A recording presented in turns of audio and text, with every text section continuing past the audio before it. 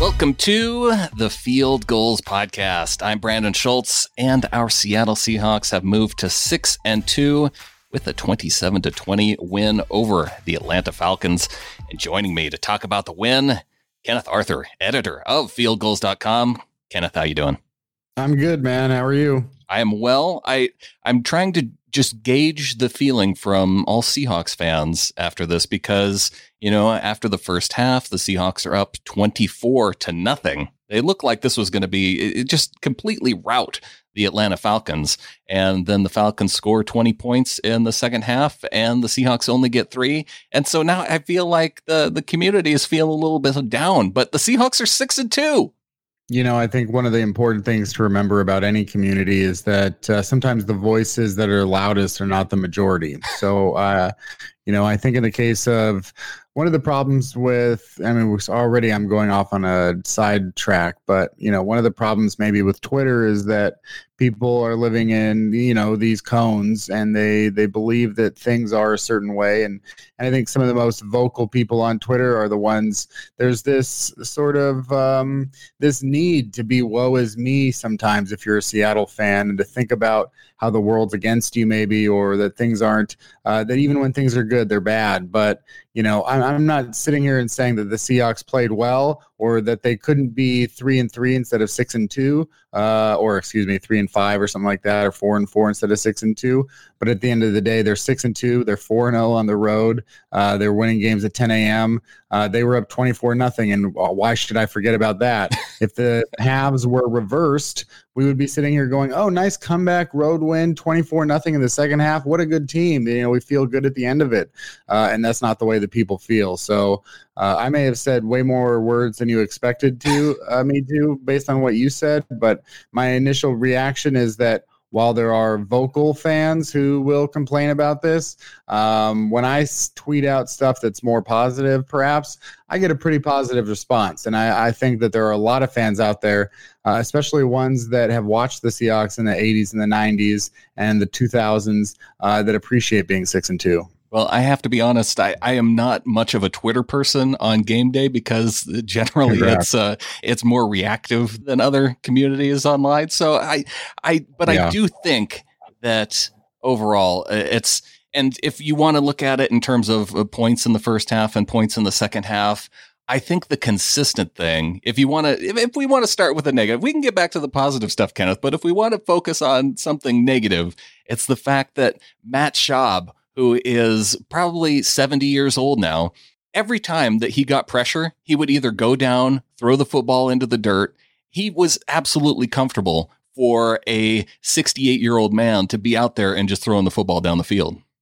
I mean, in terms of Matt Schaub and in terms of, he's a 38-year-old quarterback, like you said, kind of, and, he hasn't really played since 2013 as a starter, which was when the Seahawks were one of the teams to sort of end his career as an NFL starter with that game with the Texans in 2013. But at the end of the day here, I mean, I guess I am kind of the person that usually when I hear something about, I am looking for the positive, or I'm trying to see it from another angle.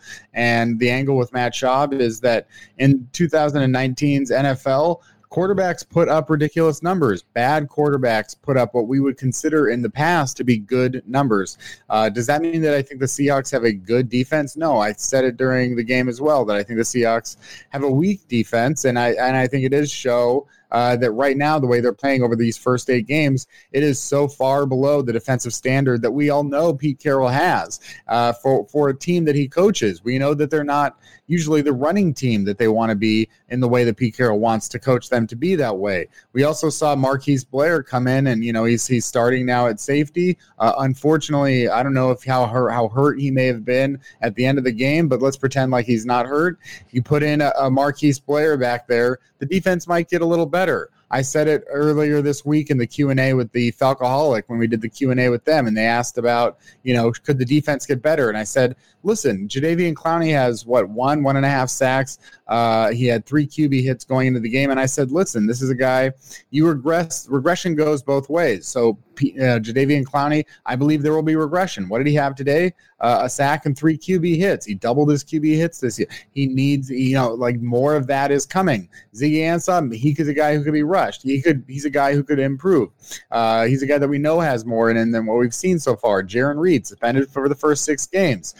They're still figuring out the stuff with the cornerback. They trade for Condre Diggs. There's a lot of reasons to believe that the defense will get better. There's a lot of reasons to believe that the pass defense will get better. There's even a reason to believe that maybe Dan Quinn, after today's game, will be one of the guys coaching them to get better in Seattle. So as far as the defense goes, not a good day, not a good days for them. But I also think that we have to readjust what we think a good day is for a quarterback. We have to recognize that Julio Jones and Calvin Ridley and Austin Hooper are Pro Bowl type caliber players or all pro players. We have to realize that, the Seahawks defense doesn't have the pass rush that a team that is good usually has. But I do think that there is reason for optimism in the future. Well, one of the big problems, the Falcons just could not get the ball moving early on in the game, trying to run the football. They finished the day with just 69 yards on 17 attempts. On the other hand, the Seahawks in the first half, holy smokes. Carson was running the ball well. Penny was running the ball well. Carson finishes the day with 90 yards rushing. Penny has 55 yards, so 150 yards on the ground. A very balanced offense for the Seahawks today. Russell finishes 14 of 20 for 182 yards, 2 touchdowns, and a quarterback rating over 130. So, not big on the yards for Russell, but the ability for the Seahawks to go 3 for 3 inside the red zone against the Falcons came up pretty big for them. Yeah, I mean, the Russell Wilson's yardage and Matt Schaub's yardage, both, who cares? We don't care. We care about efficiency and the points at the end of the game. And Russell Wilson, he has 17 touchdowns, 1 interception, 3 rushing touchdowns, front runner for the MVP. The Seahawks are 6-2. Their point differential, it may not be great, but I think while we would like to see teams that have blowout victories, because we know the Seahawks have been in that position before at the end of seasons 2012, 2013, 2014, 2015, where they would have those blowouts. But remember, they only won 1 Super Bowl during those years where they were putting up huge point differentials. And meanwhile, Eli Manning has 2 Super Bowl rings. So if the objective is simply Super Bowls, because that's what I see people judge them on, that's what I see people get there because they're upset that Pete Carroll hasn't won a Super Bowl since 2013 or, hasn't been back since 2014. And they feel like Russell Wilson's career is being wasted in the prime and all that kind of stuff. Wasted at 6-2 as front runner for the MVP. Can you believe that? 4-0 on the road. Okay. And he's doing it without a great offensive line, with maybe one of the worst offensive lines even again here in the NFL. He's doing that with Doug Baldwin retiring. He's doing that today without Will Disley again. So, he's playing with rookie DK Metcalf. He gets him 2 touchdowns. He's playing with Tyler Lockett, 100 yards in the air for Tyler Lockett. And, it's his first year as a number 1 target. 6 of 6 targets to Tyler Lockett today. It's a very... there's so many things to take into consideration. I mean, just the fact that Russell Wilson, what is his road passer rating this season, and they're doing it all with a running game with Chris Carson. He puts up 90 yards today. Is okay. Then, but they wanted to, we knew that they were maybe going to try and get Rashad Penny out there more. He has, like you said, he had his 8 carries for 55 yards. Rashad Penny. This is definitely an offense that Pete Carroll would like. If you can go on the road, usually if you can go on the road, score 27 points, rush for 150 yards, throw a couple touchdowns, don't turn the ball over, that's a good day. Obviously, the Atlanta Falcons defense could be the worst defense in the NFL. Obviously, we saw in that first half 24 points, and in the second half we saw 3 points. Overall, there are ways to be like, it'd be nice maybe to be a 35-point team. But at the end of the day, I know that just like people care about Super Bowls, they also care about wins. And if it's a point differential of 1 point or 100 points, if you get the win, then you have an opportunity. And that is the best thing right now. The Seahawks are 6-2. If the Seahawks had a second half run like they've had for most of the seasons that Pete Carroll has been the head coach of this team, where it's been slow starts and they had to come back from a 3-5 start or a 4-4 start, and now they're 6-2, I don't care how they got there. If they get hot now, they can win the NFC West. Yeah, another 6-2 puts them at 12-4 and, probably in contention. Well, depending on what the 49ers are able to do, but could put them in contention at least for a number one seed in the NFC. Usually that's close enough to get it done. 13-3 definitely is what you want to shoot for, but you got the Packers, you got the 49ers. So definitely some to compete with. I'm looking at the stats here too, Kenneth, and I see 6 of 6 for 100 yards to Tyler Lockett, but I know Lockett had one just go off his fingertips that Russell Wilson found him just wide open. So I'm not sure. Oh, was that? Oh, maybe that was a penalty. So that didn't even count. Okay, good. So perfect on the day. Those guys, holy smokes, in the first half, Kenneth, Russell Wilson was fitting it just into these super tight windows to Lockett. And he finishes that first half just 9 of 15, but then Russell Wilson perfect on all of his passes in the second half. So I guess that penalty had a little bit of something to do with that. Yeah, and you talked about the 49ers in the NFC West, and obviously it's the best division in football. The Cardinals, they got blown out a little bit today, but they played well for some of that game, and they're the last place team, and they're just under 500. And if you look at the 49ers, as we speak, they're playing against the Panthers, but you really look at the 49ers schedule, I think the Seahawks, in my estimation, may have an easier schedule down the road than the 49ers do. Let's see if they can beat the Panthers today. Then they face the Seahawks in a couple weeks, obviously before the Seahawks go into their bye week. Then they got the Packers at Baltimore, at New Orleans, and then a home game against the Rams in week 16, and then at Seattle in week 17. Can the 49ers lose 4 of those games? Absolutely. They can lose one of the games against the Arizona Cardinals. We play them twice. Yeah, so there's opportunities back and forth. Just like last year, if the Seahawks had beaten the Rams in those 2 games, they would have won the NFC West. And both of those games against the Rams last year were close. We really have to ask ourselves, the 49ers have given up 10 points in the last 3 games. Is that really going to continue? Is that how good the defense is? Maybe it is. Maybe it is the best defense in the NFL outside of the New England Patriots. But last year, the LA Rams had the best offense in the NFL, the Chiefs, and when the Rams and the Chiefs played that 54-51 game, and it was like, man, the Rams, they just scored 54 points and they beat the Chiefs. This is the best offense that in the NFL. This is one of the best offenses in history. And then what did they do after, that 54-51 win? They had a bye week, so they had another one. Then it was 30.6 points, 23 points, 31 points. Then they had 48 points against the 49ers, 30-26, 3 points in the Super Bowl. I don't know if all these numbers are making a ton of sense. But then it's just they can be a good offense. But at this point right now, since that 54-51 Chiefs game, they're an average offense. They're a little bit above average of an offense. This year, they're 6th in scoring, but they're 17th in net yards per attempt, 19th in yards per carry. They're not the same, without a Todd Gurley being, the Todd Gurley that they had seen in those previous points.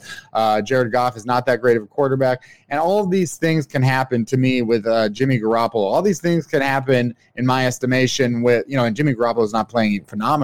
And the defense too. It's just like, you're going to look good for a while, but then you can also look bad for a while. And when it comes to those games where if it's going to be for the division, if the Seahawks versus the 49ers, you don't even have to look bad for a while. You just need to lose a game. And so I think the Seahawks are perfectly capable of beating the 49ers, beating a lot of teams. But most of all, if they can get into the bye week at 7-3, great. Then they just have 6 more games left. And even if they split the rest of their games, it's still a 10-win team. All right, Kenneth, well, let's take a quick break. We'll come back, and I want to bring up a stat that the Seahawks have built upon in this game today. It's a pretty incredible one, so stick around. We'll come right back and talk about it.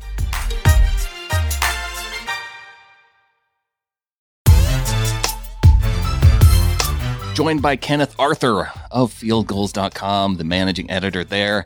And I teased it going into the break. The Seahawks, one of the biggest stats since 2012 is that they are 53-0 when leading by 4 or more points at halftime. And in this game, by being up 24-0, they make it 54-0 going into halftime with the lead. So that he likes to say you can only win the game in the fourth quarter, but it kind of feels like, if they have a big lead at halftime, that's pretty incredible record with being up by just 4 points going into the half. Yeah, I mean, I guess I would, obviously a lot of people have a problem with the fact that they aren't leading at half enough of the time. And, I think probably most teams win over 90% of their games when they lead by 4 points or more at halftime. Again, they have one of the top 2 or 3 quarterbacks in the NFL. They've got one of the top 2 or 3 head coaches in the NFL, in my opinion. I know it's something that a lot of fans don't agree with, but I think a lot of other fans do see it that way. And I really think one of the most important things to me as a writer, as a fan, as someone who, if we're talking about football, if we're talking about sports, if we're talking about life, is relativity. And I really think that people, it's like when they talk about the offensive line and how, bad it is. And I would say, it could be bad based on an expectation that you have, whether that expectation is the Walter Jones era offensive line or whether that expectation is just an offensive line, that doesn't allow as many rushers to get through or whatever. But I would say look around the league as a whole and you'll realize that actually it's kind of the norm for defensive lines to be beating offensive lines time and time again.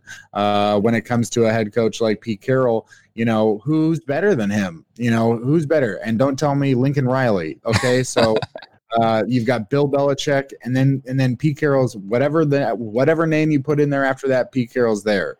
So they've got the coach, they've got the quarterback. They've got 6 wins out of their first 8. And so I think moving forward, looking ahead, when they're trying to figure out how are we going to be the team that gets into the playoffs as a 1 seed or a 2 seed, because we know that when the Seahawks have that division win in that bye week, like 2005 and 2013 and 2014, they've managed to get to the Super Bowl. That they get a home game in the division. If they're 1 seed and they win that, then they get a home game in the NFC Championship. And we know that the Seahawks are pretty good at home, and Russell Wilson's pretty good at home. Although this year, they're 2-2 at home and they're 4-0 on the road. So next week, it's at home against the Tampa Bay Buccaneers. The Buccaneers lose today against the Tennessee Titans and are a very up and down team, but are certainly, after watching Matt Schaub and Julio Jones and Calvin Ridley and Austin Hooper have a nice day against that defense. You're looking over now at the Bucs, and Jameis Winston is very inconsistent, but he's very capable of having a really productive day. And obviously Mike Evans, he went over 200 yards today, and Chris Godwin, who was one of the top receivers in the NFL in yardage going into today. It's going to be really interesting to see how the defense plays against them, because you really want to be 7-2 going into the next week, which is Monday Night Football at San Francisco. Yeah, absolutely. And that is definitely a tough receiving core that the Bucs have. And yeah, Julio Jones, they gave up 150 yards to Julio today. Hooper, 65 yards, 63 yards to the running back. So, and then Ridley had 70 yards on the day. So yeah, Schaub went 460 yards. He's throwing it all over the field. But, one of the big things, and I think this is something that they're going to have to look to carry over to next week at home against the Tampa Bay Bucs, is turnovers. And it was the linebackers making plays in a lot of cases in this game. Michael Kendricks had the interception in the first half that helped lead the Seahawks to another touchdown in that second quarter. We saw some plays where, Blair came in and knocked the ball loose just as I think it was Freeman who was reaching out toward the goal line.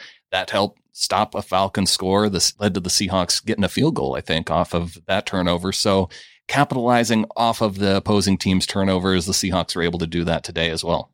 This team was 7-2, I think, last year when they won the turnover battle. They lost in the playoffs, actually, to the Cowboys, even though they won the turnover battle that day. But they are, I think, 5-0 now, winning the turnover battle in 2019. And it's always, probably the most important stat to a lot of coaches, as well as a couple other little things. But you want to win the turnover battle, and Marquise Blair coming in there these last few couple of games and 10 tackles today, his 9 solo tackles, maybe 11 tackles, his 9 solo tackles, tying Trey Flowers for a season high of any Seahawks defender this season. He has 2 forced fumbles. He has a couple big hits like he wanted to, like we expected him to have. He's a good player so far. And I think that there's just this mentality with some people where they've got to find a reason to be angry about anything. And Marquise Blair has a good day. And rather than say, Marquise Blair has a good day. And again, you can't really say that he had a great day, because you can't really say that any Seahawks defender should say that they had a great day when you do give up so many. I mean, this game was 24-0 at a half, but as soon as they go into that second half thing where they've got a lead and it's just like bang, bang, bang, bang, everything that's being thrown is being caught, and everything that's being caught is going for a first down. And they get lucky because of Marquise Blair forcing it. Imagine if Marquise Blair didn't force that turnover near the goal line, and this is a 7-point victory for Seattle right now. Maybe it's not that. It's really good to have someone out there like a Blair, because they drafted Tedrick Thompson with all those interceptions at Colorado with a mind to have a ball hawk back there. One of the things about the Legion of Boom that I remember was how many of those interceptions were not like Richard Sherman just getting at the ball and picking it off like he did do against Matt Schaub in the fourth quarter of that Texans game, right, where it was just like, oh yeah, pick off. No, a lot of those were like 2 guys around the ball, snap it, like get it in the air, be disruptive, be around the ball, figure it out, dive around, and that's how you get the tip. And against the 49ers in the NFC Championship game, these are guys working together in tandem, moving the ball around, and like that's where you think that a Marquise Blair in 2020 and 2021 maybe as a safety can be one of those guys that is disruptive, forces turnovers, and hopefully works alongside Bradley McDougald, Trey Flowers, and Shaquill Griffin and Condre Diggs and all these guys to hopefully be more of a turnover forcing team. We know that the Patriots are forcing a ton of them. We know that the Seahawks up until last week against the Ravens had forced at least 1 turnover in every game.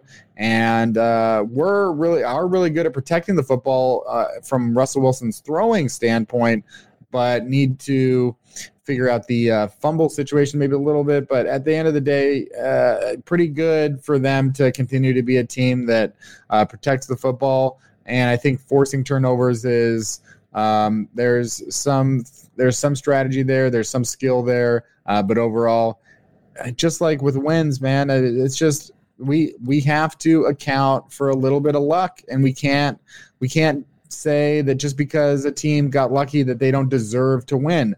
Every team gets lucky. Every team gets lucky, even if you're talking about they get lucky in the draft, even if you talk about like they get lucky in free agency, even if you talk about they get lucky because their big division rival, their quarterback goes down for the season, even if you whatever it is, no team gets anywhere without a little bit of luck. And if you're going to win the Super Bowl, if you're going to outlast 31 other teams, if you're going to go into the playoffs and win 3-4 games in a row, maybe some on the road, you just have to get lucky. If you're the New Orleans Saints versus the Rams in the NFC Championship game last year, you have to get lucky with a penalty. If you're the Chiefs versus the Patriots in the AFC Championship game, I don't remember all the details of that game, but I'm sure at some point, the Patriots had to get lucky. It was like, oh yeah, the Julian Edelman thing with the ball. It's just like D Ford being offside. Yeah, it's all luck. So it's not all luck, but there's a factor of luck. Yeah. You know what? If the Seahawks lucked their way into a 6-2 record instead of a 4-4 record, I don't give a F. It's fine. That's good. That's what happens. There are many times in the last 3 seasons the Seahawks did not get lucky. So I'm not going to complain about being 6-2. Oh, and I'm not going to complain about this game either. I look at the fact that, yeah, I guess you could say that there were some lucky moments in a game like this, but there are also moments where, you said that there's not anybody that you can really point to and say they had a great game on defense. Shaquill Griffin played a hell of a game with 2 passes defensed, and I didn't feel like anything really went deep on him. Bobby Wagner, he had a sack in this game. He broke up the 2-point conversion. If Bobby Wagner doesn't break up that 2-point conversion and the Falcons get within 8 points instead of being down 10 points, that could have had a huge impact on the game. And Bobby was there to make a play like that. That wasn't luck. He was there to make the play. a lot of winning is not luck. It's skill or putting people in the right places. But the difference, the margin of difference, the margin of error between a first place team and a third place team, or a 6-2 team and a 4-4 team, or even a 13-3 team and a 9-7 team, or an 8-8 team sometimes, is 6 or 7 plays. So it's a monumental factor of luck to me in sports, in gambling, in choosing a hire at your company, anything. The Seahawks got lucky that Russell Wilson was available at pick 75. So that overall, because John Elway had a checkbox for height and apparently didn't. He liked Brock Osweiler's height that much better. Yeah, and there's so many things to account for. So I just think overall, the Seahawks got lucky that the Falcons turned out to be a crappy team this year instead of a good one. Right. Nobody really guessed that they would be 1-7 at this point, and that Dan Quinn is just all but fired. So it's a little bit lucky that they got there. So it turned out not to be that lucky to face Matt Schaub instead of Matt Ryan. I don't know how much better of a game Matt Ryan could have had than what Matt Schaub had today. Right. Although, they only punched it in one time through the air, 1 interception, 1 touchdown. So a lot of this has been an ongoing theme, I think, for Seahawks opponents and quarterbacks. A lot of yards, a lot of completions, but only 9 touchdowns and 7 interceptions allowed through 8 games. So that's probably the most important stat, not the yards. All right, Kenneth. Well, I really want to thank you for coming on, helping recap the game. And, people need to go check out your latest episode of Goofballs. I know you had a nice projection of listeners you were trying to get to. So people need to go and check that out. Anything else that you want to promote on the way out the door here, Kenneth? Oh, yeah. Thank you. If anybody is interested, and if you're, I guess, honestly, if you've heard of Field Goals, you've probably heard me hawk my podcast. So Goofballs, a football podcast, is a comedy football podcast. Last week we had Matt Walsh of the TV show Veep on HBO, McClintock, if you watch Veep. And I also have Seaside Reactions, is another podcast about the Seahawks. And obviously everybody knows about Field Goals if they're here. So, thanks for having me. Yeah, absolutely. And so are you going to have a reaction show too now out today, a little bit later? That's my guarantee to everyone out there who wants to go to patreon.com/fieldgoals for $2 a month. I have a reaction after every single Seahawks game and after every single Seahawks sort of big move, or if the moment just calls for me. I did a Russell Wilson special just about the season he was having, and I'll do something like after the Jadeveon Clowney trade. So Seaside Reactions, $2 a month. It's like less than 50 cents an episode. Definitely get in on that. And while you're at it, while you're on Patreon, go to patreon.com/flock, FLOCK. Help support Kenneth's podcast. Help support this podcast. Maybe you don't like all the negativity out there on Twitter, and you can get some of the positivity from me and Kenneth. So, Kenneth, appreciate you coming on, helping break down the game. And I think with that, let's get on out of here. Go Hawks. Go Hawks.